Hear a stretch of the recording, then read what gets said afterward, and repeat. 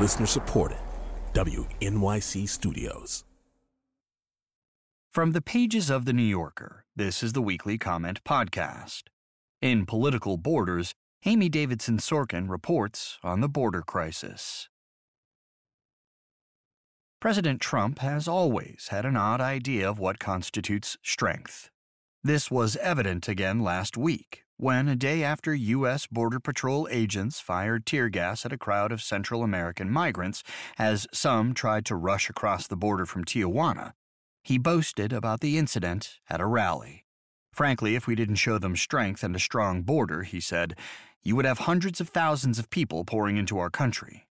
Strength is a display, in other words, meant to demoralize the vulnerable. We are doing a job, Trump added. We're doing what's right. He was wrong on both counts. It is not a president's job to try to renounce a law that promises even undocumented people already in this country an opportunity to apply for asylum, as Trump did, until a federal district court temporarily stopped him.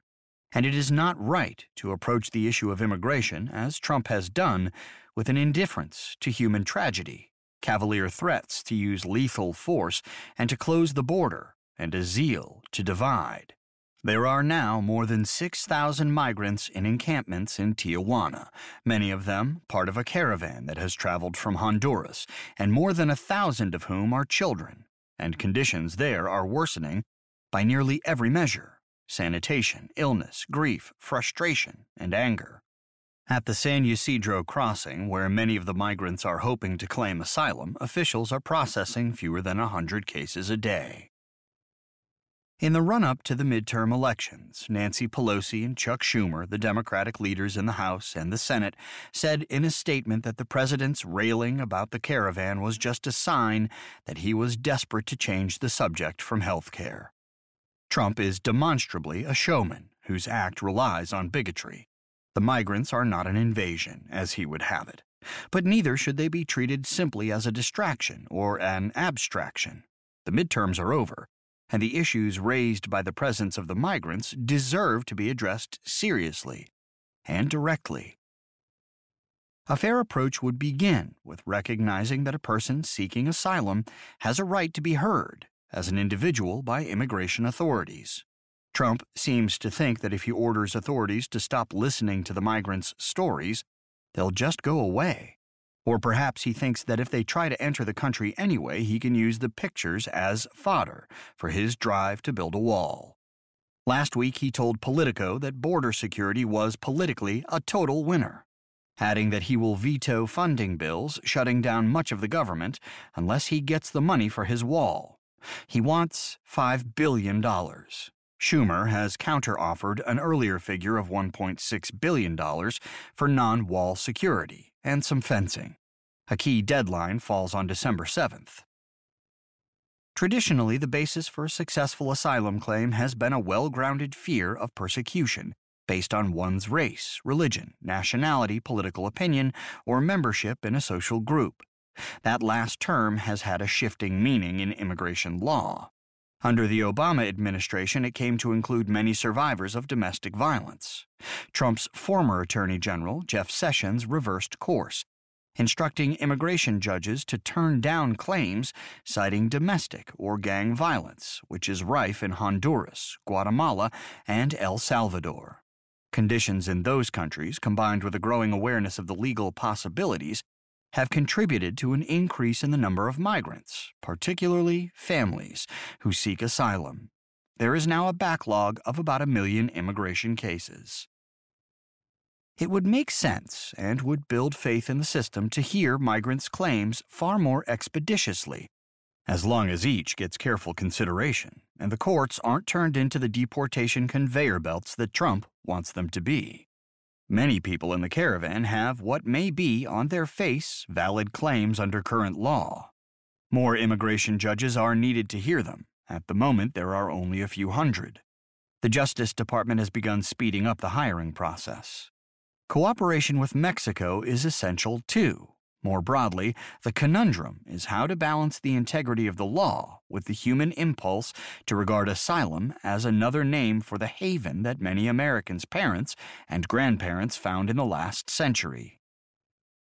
Trump has repeatedly said that the Democrats believe in open borders and socialism, and that they are recruiting criminals to come to America with the help of shadowy financiers in furtherance of their party's dark aims, like winning elections.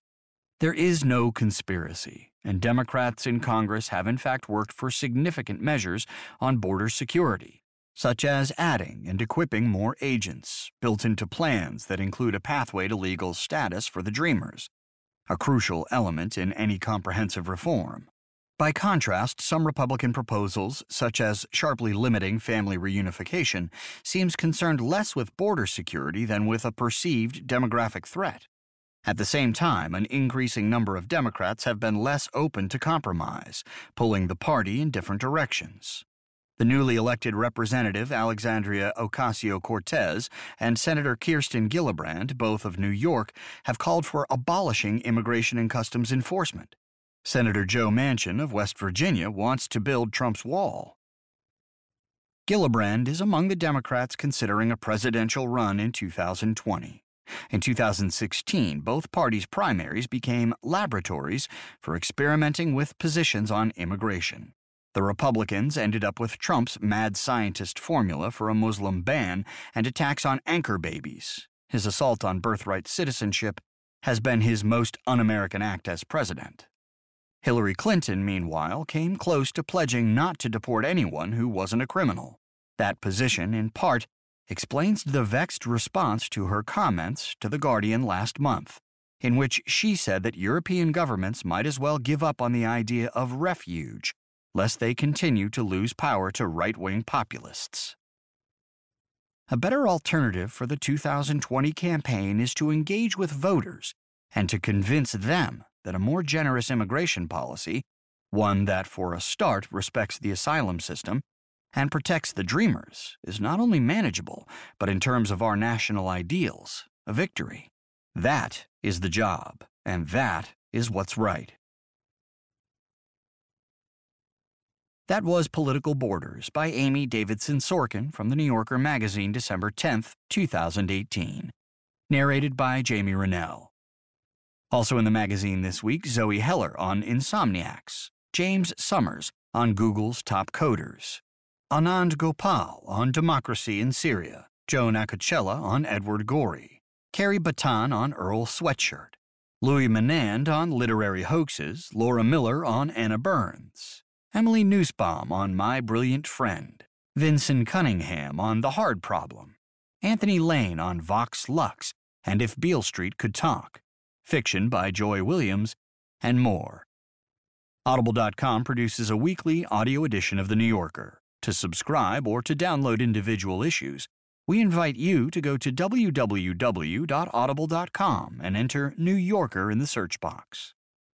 To subscribe to the Comment Podcast, go to www.newyorker.com or to the New Yorker Room on the iTunes Store.